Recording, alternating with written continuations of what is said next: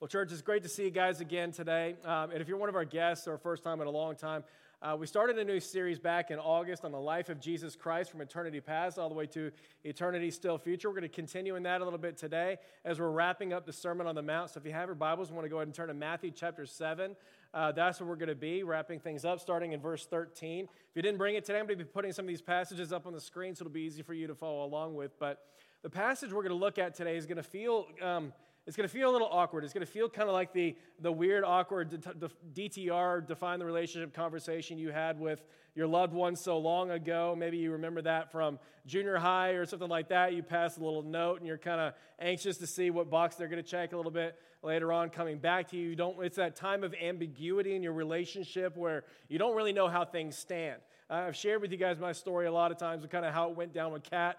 Suffice to say, it did not go very well. I was completely awkward and painful, and I was a speech communication major. I should have been good at communicating. Absolutely froze during that conversation. We sat in that car that day, and I managed to get out the words like, "I like you."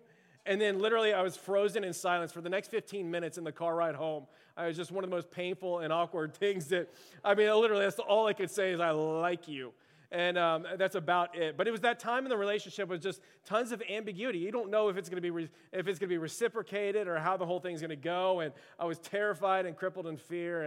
And the reason I say that is because that's going to be kind of the feeling that some of us are going to get from the passage that we're going to look at here today. And if you've been following along in the blog or the series at all, and you've read ahead, then you kind of know which passage I'm talking about. This is the famous passage you may have heard referenced a number of times, where Jesus is speaking to a bunch of religious people, and he just basically gives them a picture of the end times, and he essentially just says, not so fast, my friends. I think that we may be pretty confident in a lot of different things, but in the end, I'm going to look at some of you and say, "Depart from me, because I never actually knew you."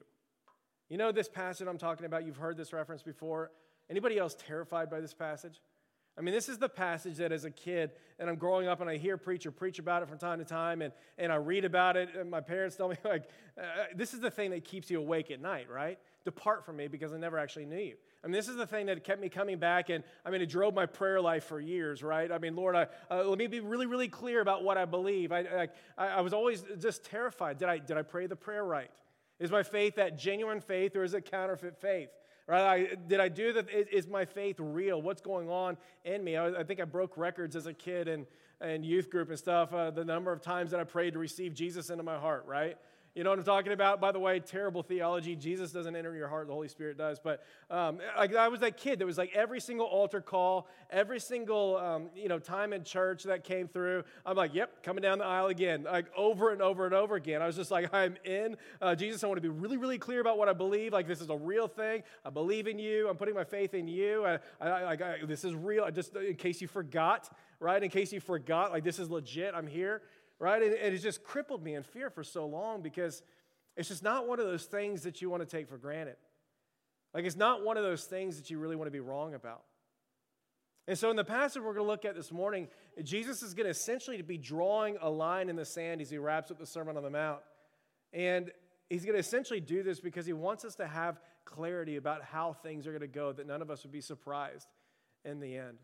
And so, if you have your Bibles, that's what we're going to jump into today, Matthew chapter 7, verse 13. The two questions I want to get at today are, number one, how can you and I know where you really stand with the Lord Jesus Christ? And then, is it important, and why is it important that you actually know where you stand? And so that's what we're going to be jumping into. Again, if you remember from the past few weeks, again, like I said, Jesus is wrapping up this entire Sermon on the Mount. It's something we've been spending about 6 weeks in. It's finally coming to a close, but it's this famous sermon where Jesus is essentially speaking to the religious elite at the time, and he's combating religious hypocrisy and a lot of the religious norms of that day, and he's essentially raising the bar of spirituality, raising the bar of what true righteousness actually is, in order to say, okay, I know that you guys thought that you were fine, you knew what religious righteousness really was, but it's actually a lot higher than you think that it is. Righteousness is about more than the things that you do. It's about the things that you feel. It's about the things that you think. It's about your motivations and what's going on honestly inside of your heart. And so everywhere we look in these chapters, he's raising this bar of righteousness, but at the same time, he's also saying, hey, I didn't come to lower the bar and I didn't come to abolish the law. What I came to do is fulfill the law. In other words, you and I are able to pursue this high calling which Jesus presents to us in the Sermon on the Mount from a place of security because he came to fulfill the requirements of that law for you and for me. And so nevertheless, these few chapters, he is lifting it up over and over again, combating religious hypocrisy. And here, starting in verse 13, he's going to wrap it up. And this is kind of his summary, last thoughts in his sermon. Here's what he says in verse 13. Enter through the narrow gate. For wide is the gate and broad is the road that leads to destruction, and many enter through that. But small is the gate and narrow the road that leads to life, and only a few find it. Watch out for false prophets, because they come to you in sheep's clothing. Inwardly they are ferocious as wolves. By their fruit you will recognize them. Do people pick grapes from thorn bushes or figs from thistles? Likewise, every good tree bears good fruit, but a bad tree bears bad fruit. A good tree can't bear bad fruit, and a bad tree can't bear good fruit. Every tree that does not bear good fruit is cut down and thrown into the fire. Thus, by their fruit you will recognize them. Not everyone who says to me, Lord, Lord, will enter the kingdom of heaven, but only the one who does the will of my Father who is in heaven. Many will say to me on that day, Lord, Lord, did we not prophesy in your name? And in your name drive out demons, and in your name perform many miracles? Then I'll tell them plainly, I never knew you. Away from me, you evildoers. Therefore, everyone who hears these words of mine and puts them into practice is like a wise man who built his house upon the rock. The rain came down, the streams rose, the winds blew and beat against the house, yet it did not fall because it had its foundation upon the rock. But everyone who hears these words of mine and does not put them into practice is like a foolish man who builds his house upon the sand. The rain came down, the streams rose, the winds blew and beat against the house, and it fell with a great crash. And that's how he wraps up the famous Sermon on the Mount. Like that's it. That's his entire summary conclusion right here in the Sermon on the Mount. Just 4 terrifying word pictures. And he says there's 2 paths and there's 2 different gates. One's really, really wide and one's narrow. And wide is the path that leads to destruction and narrow is the path that leads to life. But there's only a few people that are actually on that path. There's 2 kinds of trees. One produces good fruit, the other bad fruit. There's 2 kinds of prophets and disciples. One is a genuine one. The other is actually a wolf that's dressed in sheep's clothing. And there's 2 houses, and one's built on a solid foundation made of rock, and the other's built on a foundation of sand. And when the storms come on and rise against it, it just quickly washes away. Point being of the entire thing is that there's an enormous difference between genuine and counterfeit faith. And you and I need to know which camp you're actually in. So the question I want to ask as we get into this passage right here is essentially the question of this whole passage, right? Like, do you know beyond a shadow of a doubt where you stand with him? Like, do you know beyond a shadow of a doubt where you stand with him? And if you do, like, what are you basing that upon? What are you holding on to, and what are you clinging to for that security? I mean, it's just not one of these questions that we want to let go, right? It's not one of these questions that you want to be ambiguous about or uncertain about or anything like that. I mean, this is the question that we've all got to ask. I'll never forget when I was in college, a public speaking class that I was in. This is one of the first messages that we kind of talked about.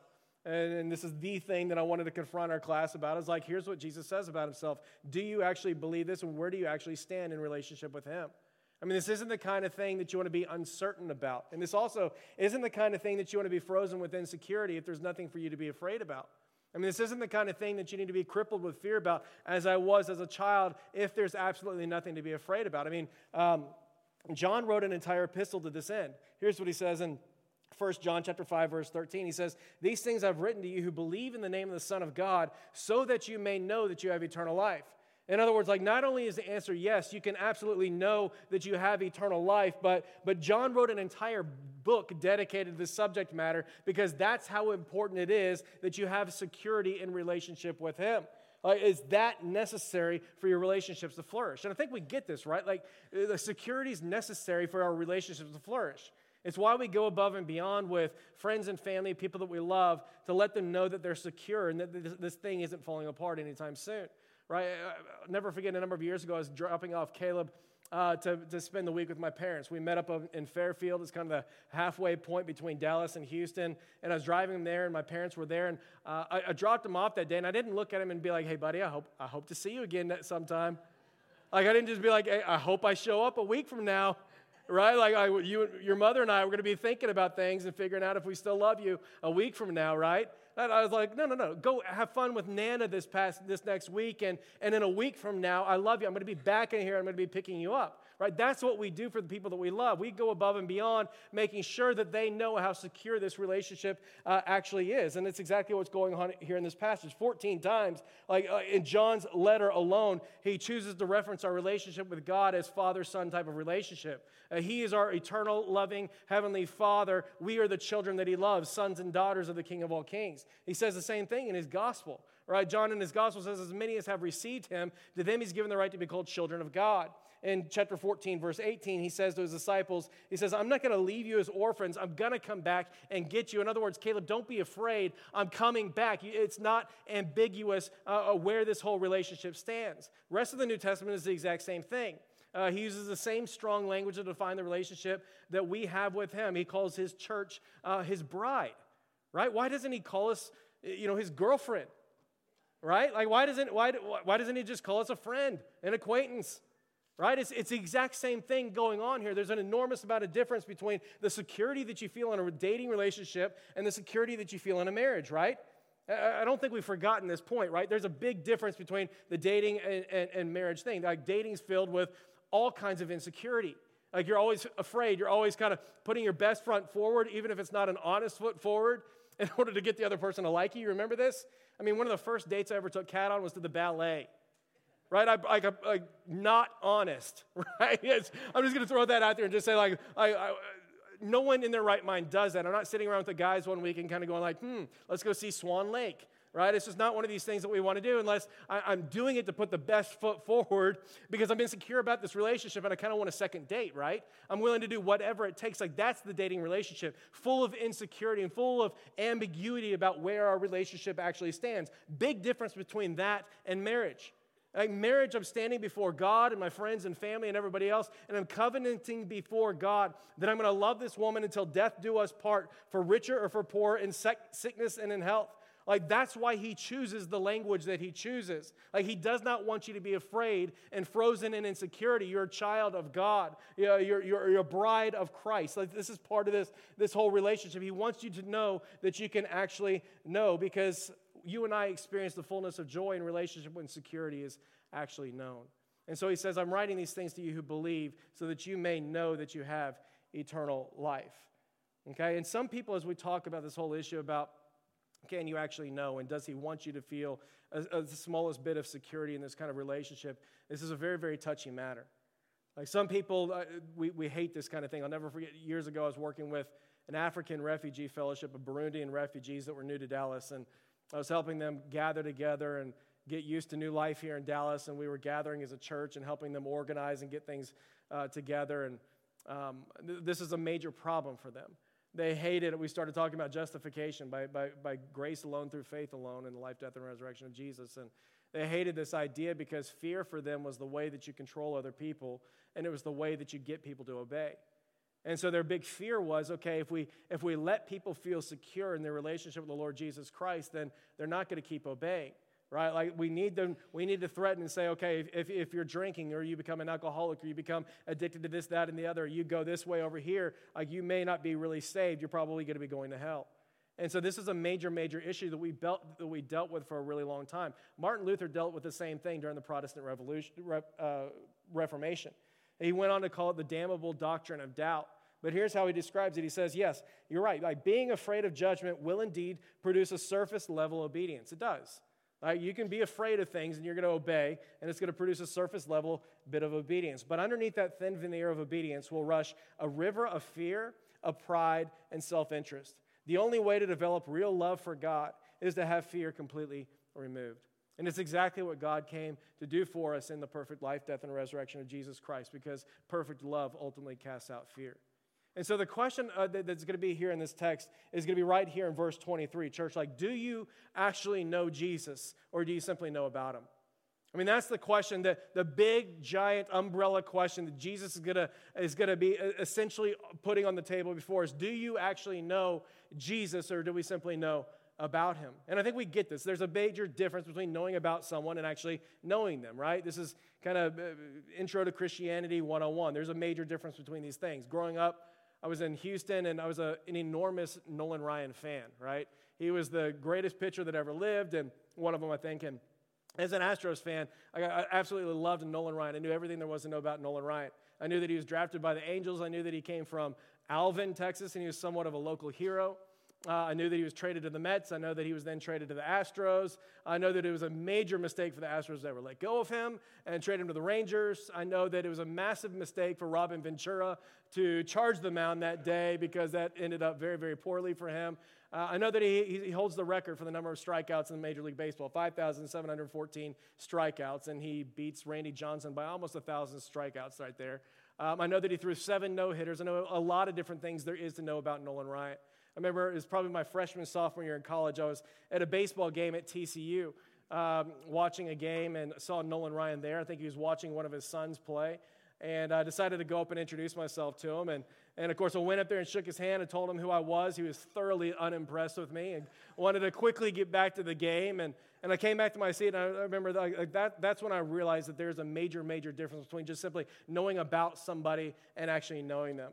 Like I came back and I remember thinking, okay, like to actually know someone, if you really, really knew them, then they're going to know who you are too, right? There's a big difference between knowing these facts and knowing the allure of who he is and agreeing with all these different facts and statements about who he really is, and then being in this relationship with him where I actually know who he is and he actually knows who I am more than a surface level understanding and knowledge right there. I mean, that's what Jesus is saying in verse 21. Not everyone who says to me, Lord, Lord, will enter into the kingdom of heaven, but only the one who does the will of my Father who's in heaven. Many are going to say to me on that day, Lord, Lord, did we not prophesy in your name? Did we not drive out demons and in your name perform many miracles? Then I'm going to tell them plainly, depart from me because I never actually knew you. Depart from me, I never actually knew you. Church, who's he speaking to in this passage here? I mean, this is a passage that should terrify preachers.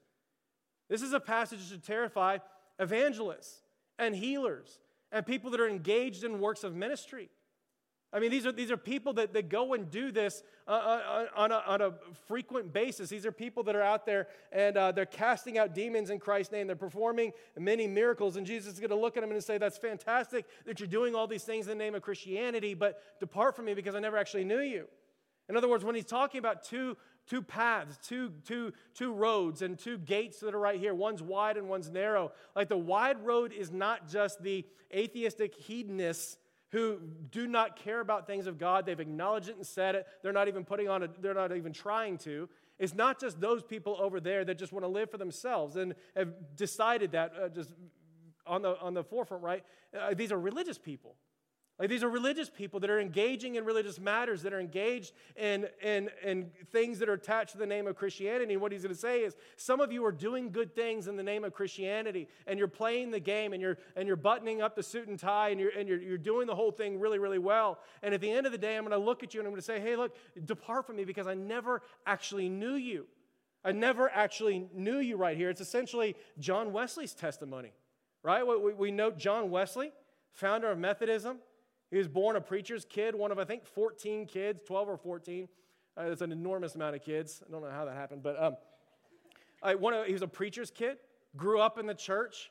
As a young adult, he and his brother Charles were ordained in the ministry as well. They were leading revivals. They were preaching. They were sharing the gospel. And his story is famous. He's on his way from Europe to America one day, and it's in the middle of a storm.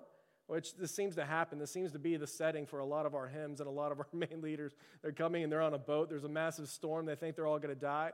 And Wesley's looking around at the boat, and he sees a group of Moravians that are there, and they're not terrified in the least bit. And these Moravians are actually coming together. They're singing praises to the Lord. I mean, they're totally confident and secure in their relationship with him. And meanwhile, John is over here cowering in fear because he has no idea what's going to happen if his life is taken. He writes about it in his journal one day, and he says this. He says, I went to America to convert the Indians, but oh Lord, who shall convert me? He goes back over from his time in America, and he goes back to Europe. And when he gets back to Europe, he comes under the discipleship of a Moravian minister who goes on and starts teaching him things like justification by grace alone, through faith alone, and the assurance of salvation and things of this nature. And he goes on, and that's when things began to really change. He writes about this day that he actually became a genuine believer in the Lord Jesus Christ. May 24th, 1738. He wrote this journal article, and he was describing how someone was reading a passage from Martin Luther's preface to the Romans, which I swear I'm going to do one day. Martin Luther's preface to the Romans, he had this conversion experience, and here's what he says. He says, while he was describing the change which God works in the heart through faith in Jesus Christ, I felt my heart strangely warmed. I felt that I did trust in Christ, Christ alone for salvation, and an assurance was given to me that he had taken away my sins, even mine, and he'd saved me from the law of sin and death. All these years I've been preaching about the saving power of Jesus Christ, but it wasn't until that night that he became my Lord and my Savior. In other words, what Jesus is saying here is that there's a lot of people who are going to go out and they're going to do great religious things, and it's going to be all about everyone else out there.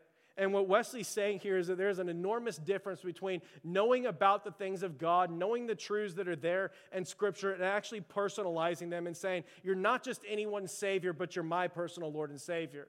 You're not just anyone's God, you're my God. I'm coming up underneath you. It was my sins that put you upon that cross, and it was my life that you had in mind when you sacrificed yourself for me. And what Wesley's saying here, there's an enormous difference between doing all these things, and all these people can do all these great evangelistic crusades, and you can heal, and you can do all these things, and yet still never actually know the Lord Jesus Christ. There's an enormous difference between those two things. So how do you how do you know if you really know him? Right? Isn't that the question that he's kind of leading to here? Like, how do you know if you really know him? I mean, Jesus is going to say right here, verse 21, it's the one who does the will of my Father. Okay, well, what's the will of the Father? Right? John's going to say the will of the Father has everything to do with, first of all, coming to him in genuine faith.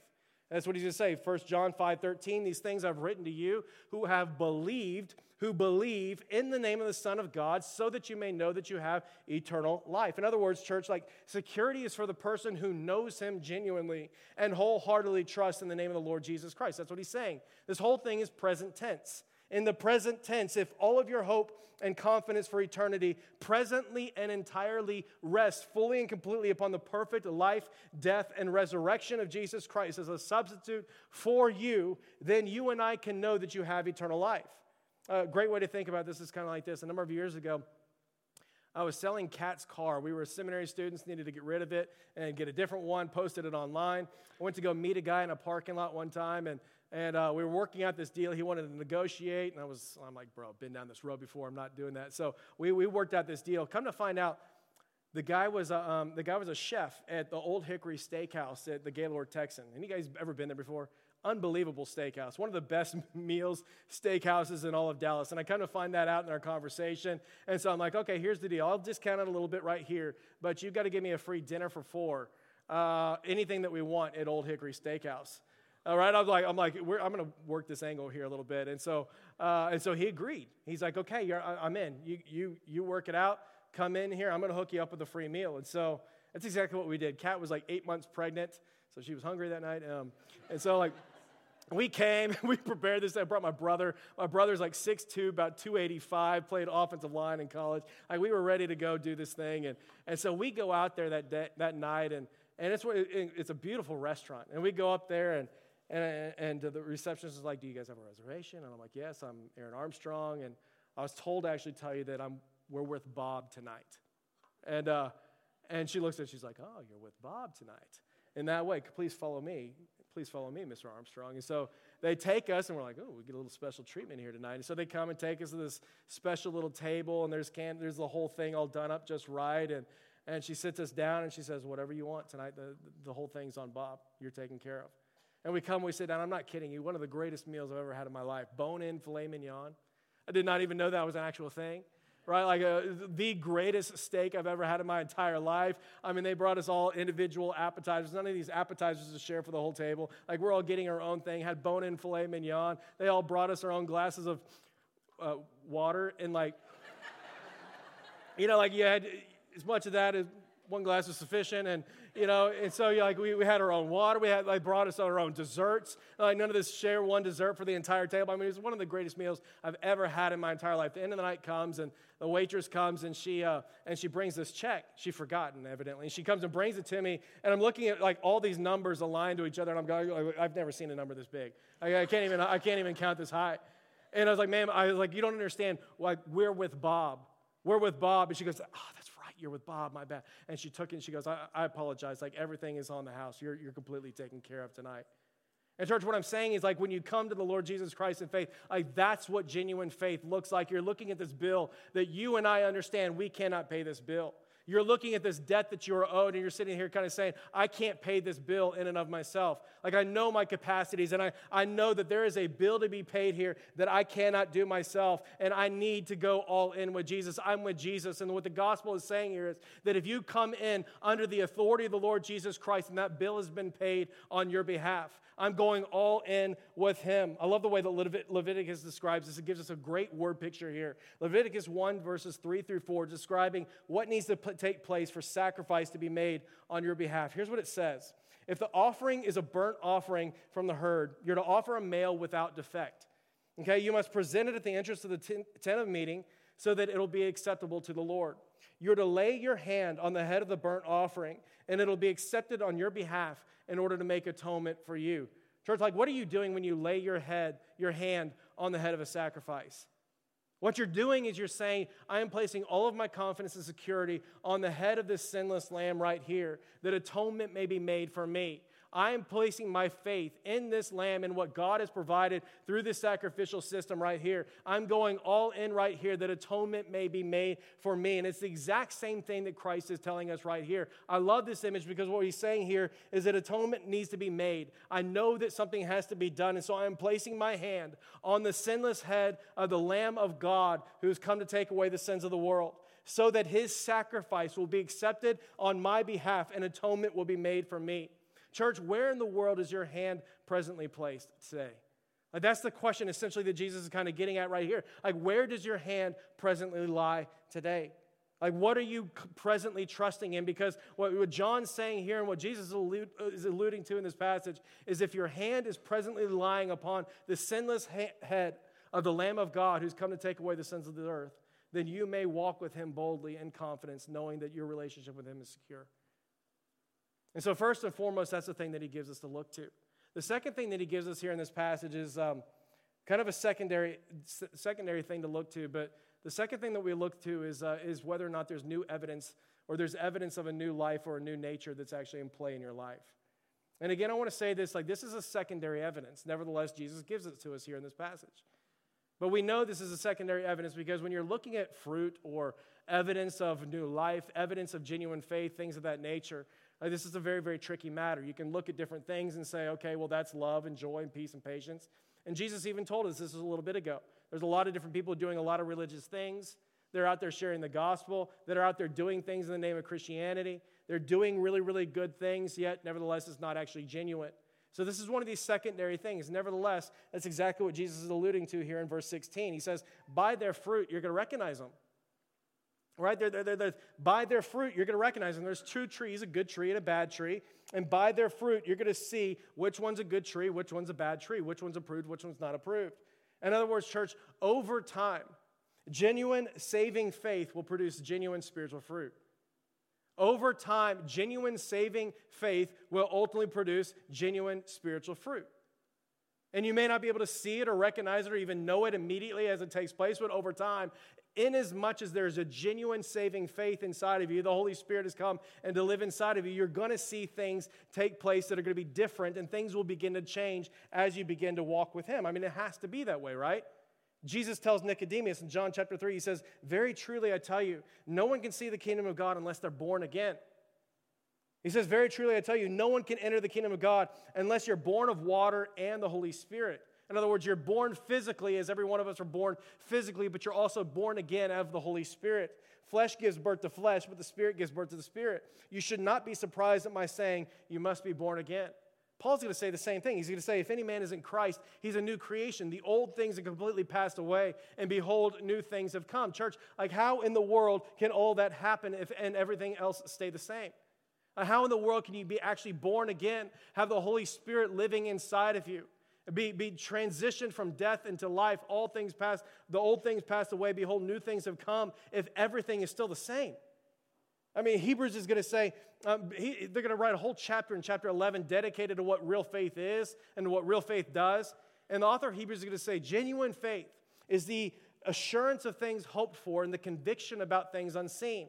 It's the assurance of things hoped for, and it's a deep-seated conviction about the things unseen. In other words, there's a big difference between genuine faith and counterfeit faith. There's a big difference between simply acknowledging certain things are true or agreeing with certain things over here. It is an all-in conviction of the heart, soul, mind, and strength about who Jesus is and everything that he came to do. The best way to describe this, I think, is probably like you're going rappelling. I've told you this a little while ago, but any of you guys ever been rappelling before? It's a lot of fun. I remember the first time I did it during high school. We were out at Enchanted Rock. Great place to go, mountain climbing, hiking, camping, the whole thing. And we were out there with the youth group, and I remember being terrified this whole time. We're climbing to the top of this rock. I mean, you finally get up to the top, and you're looking out, and you're kind of going, oh, my gosh, I can actually see my house from here. We're in Austin. I can see my house in Houston. We're that high up. And then you look down, and you're kind of going, okay, I can see a number of different things that are able to kill me if these ropes were to break, right? And you're kind of going, this is terrifying. I've got to walk to the edge of this cliff, and I've got to jump over this thing. And of course, if you're going to actually go rappelling, that's what you have to do.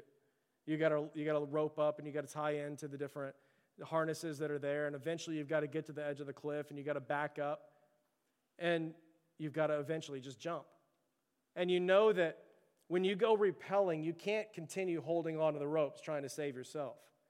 You know that. You have to let go. If you try to hold on to the ropes and jump back, you're going to swing back into the rock, and you're going to hurt yourself.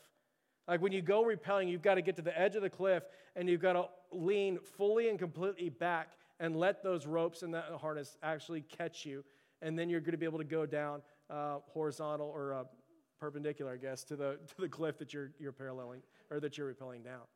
Church, let me ask you this question: like which one is an example of genuine faith? Is it the person who's down at the bottom, kind of going, like, I know everything there is to know about these ropes. I know where they were born. I know how they were made. I know what they're made of. I know the details about them. I can even tell you the Greek word for rope, right? Or is it the person who's willing to put them on and strap them in and get to the edge of the cliff and jump? I mean, what Jesus is saying here is there's a major, major difference between genuine and counterfeit faith. I mean, it's why James is going to say, you have faith and I have works. Show me your faith apart from your works, and I'm going to show you my faith by my works. In other words, you know the whole dilemma. You know the whole conversation. I've got works, I've got faith. You know the extremes, and James is saying, okay, you've got works, or you've got faith, I've got works. I'm going to show you my faith by my works.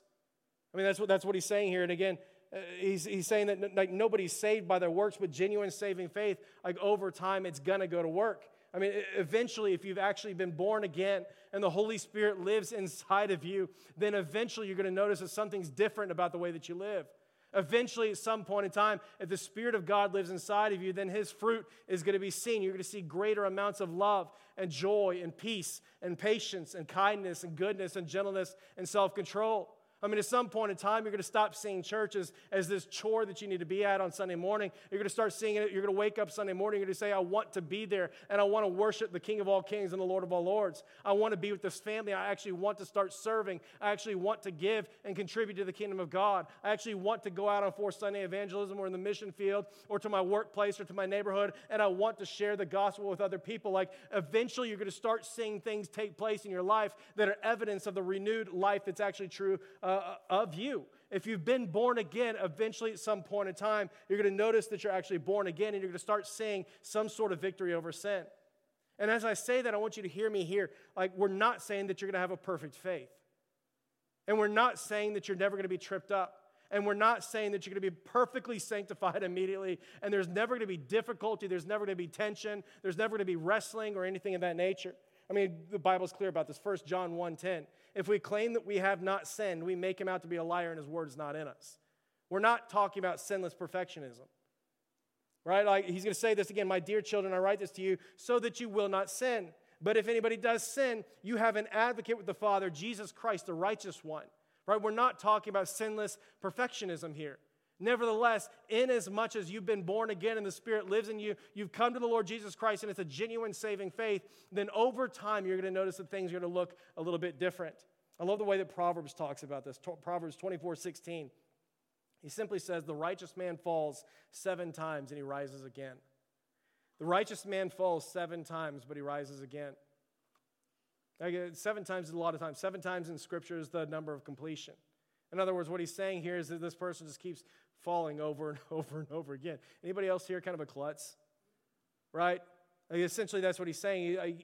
You fall one time, it's kind of funny. People laugh maybe a little bit. You get up, it's no big deal. You keep falling over and over again. They're going to start filming it, putting it on YouTube, and it's going to go viral. Right? If you're falling constantly over and over and over and over again, like your friends are going to call the doctor because something's not right. Right? And what Proverbs here is saying is that righteous people, they fall so much that sometimes it seems like they can actually barely walk. But here it is, like because they've been made righteous by God, they keep getting back up over and over and over again. They continue to come to the throne room of God and they continue to repent of the things that they've done. They respond to the conviction of the Holy Spirit. And they say, Father, I want to hand this over to you again and again and again. And they keep getting back up over and over and over again because of the indwelling Holy Spirit that lives inside of them. Church, like what evidence is there that there's a new nature in play? Like what evidence can you see in your own life? I mean, you look back to that time, maybe you know the date of your conversion, whatever that thing looked like. Maybe you've been walking with the Lord for a long time. Like what evidence is there of a new nature that's in play? And where is your hand presently resting today?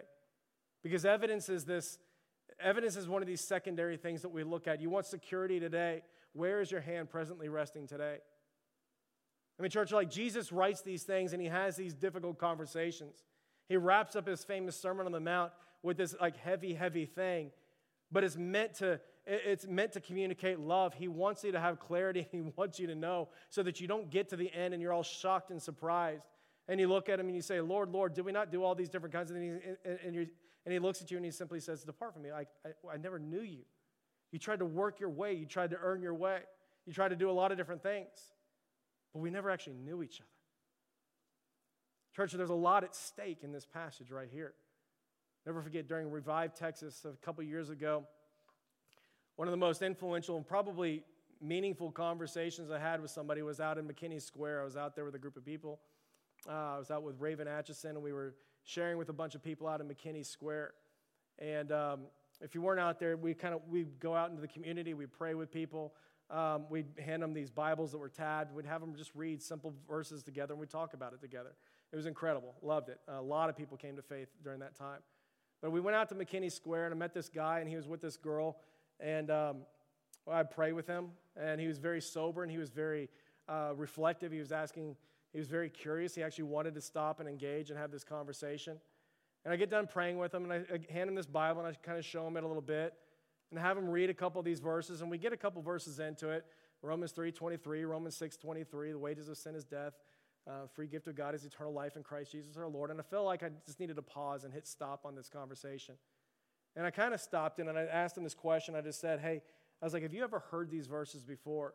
And he's like, yeah, I've heard them before. He goes, it's been a really, really long time. I've been a little bit foggy on some of these things. He goes, I go to church from time to time, but it's been a little while, and truth be told, I've just got issues. He goes, I've just got issues. And I was like, okay, well, let me ask you this question. I was like, if you were to appear before God today and he were to say, why should I approve of you today? How would you answer that question? And he goes, well, very simply, I guess, I would say you shouldn't approve of me today. There's nothing in and of myself that should be approved before a holy God, which is exactly why I've gone all in with Jesus. And he goes, the Bible actually says that, there's nothing I can do to earn my salvation, and that if I've placed my faith in him and it's a genuine faith that I'm going to be okay and that I'm going to actually be with him. And so there's no reason in the world that God should ever approve of me except for the fact that Christ has forgiven my sin and he's granted me eternal life. And I remember looking at him kind of going, I looked at him, I go, what? This is not the conversation that I expected to have with him. It was not the response that I ever expected to hear from him. And I just said, I was like, dude, do you really believe that right now? And he's like, yeah. He's like, my only hope is the death and resurrection of Jesus Christ. And I said, bro, if you believe that right now, and you've given your life fully to him, you are fully leaning on the cross of Jesus Christ, his death, burial, and resurrection, then there's no reason in the world for you to be hiding in fear. There's no reason in the world for you to be running from the church and hiding in shame. You've been taken care of, and you can know that you have eternal life. The Word of God says that you've been given the right to be called a child of God. You've been grafted into his family. You've been called his bride as a part of the local church and as a part of the universal church. Like, your relationship with him is beautiful and it's secure, and there's no reason in the world that you need to be running from him and hiding from him and shame. And church, that relationship, that conversation that we had that day, that was not a first-time proclamation of faith, but it was exactly the conversation he needed to start walking with the Lord Jesus Christ in confidence for the very first time. I mean, he absolutely lit up that day when he realized the relationship that was already available for him, that had been accomplished for him in the life, death, and resurrection of Jesus Christ.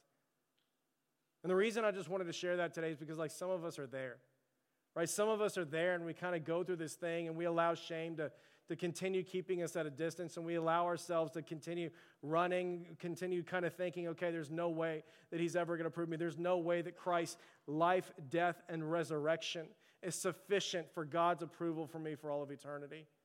And for some of us, we are running from him, and we are hiding from him in shame. We're kind of like I was when I was a child, and I was just afraid all the time, saying, God, here I am again, save me again. I don't know if it's legit. I don't know if it's real. I don't know what you actually think of me, but God, would you come and save me? And you're coming over and over and over again.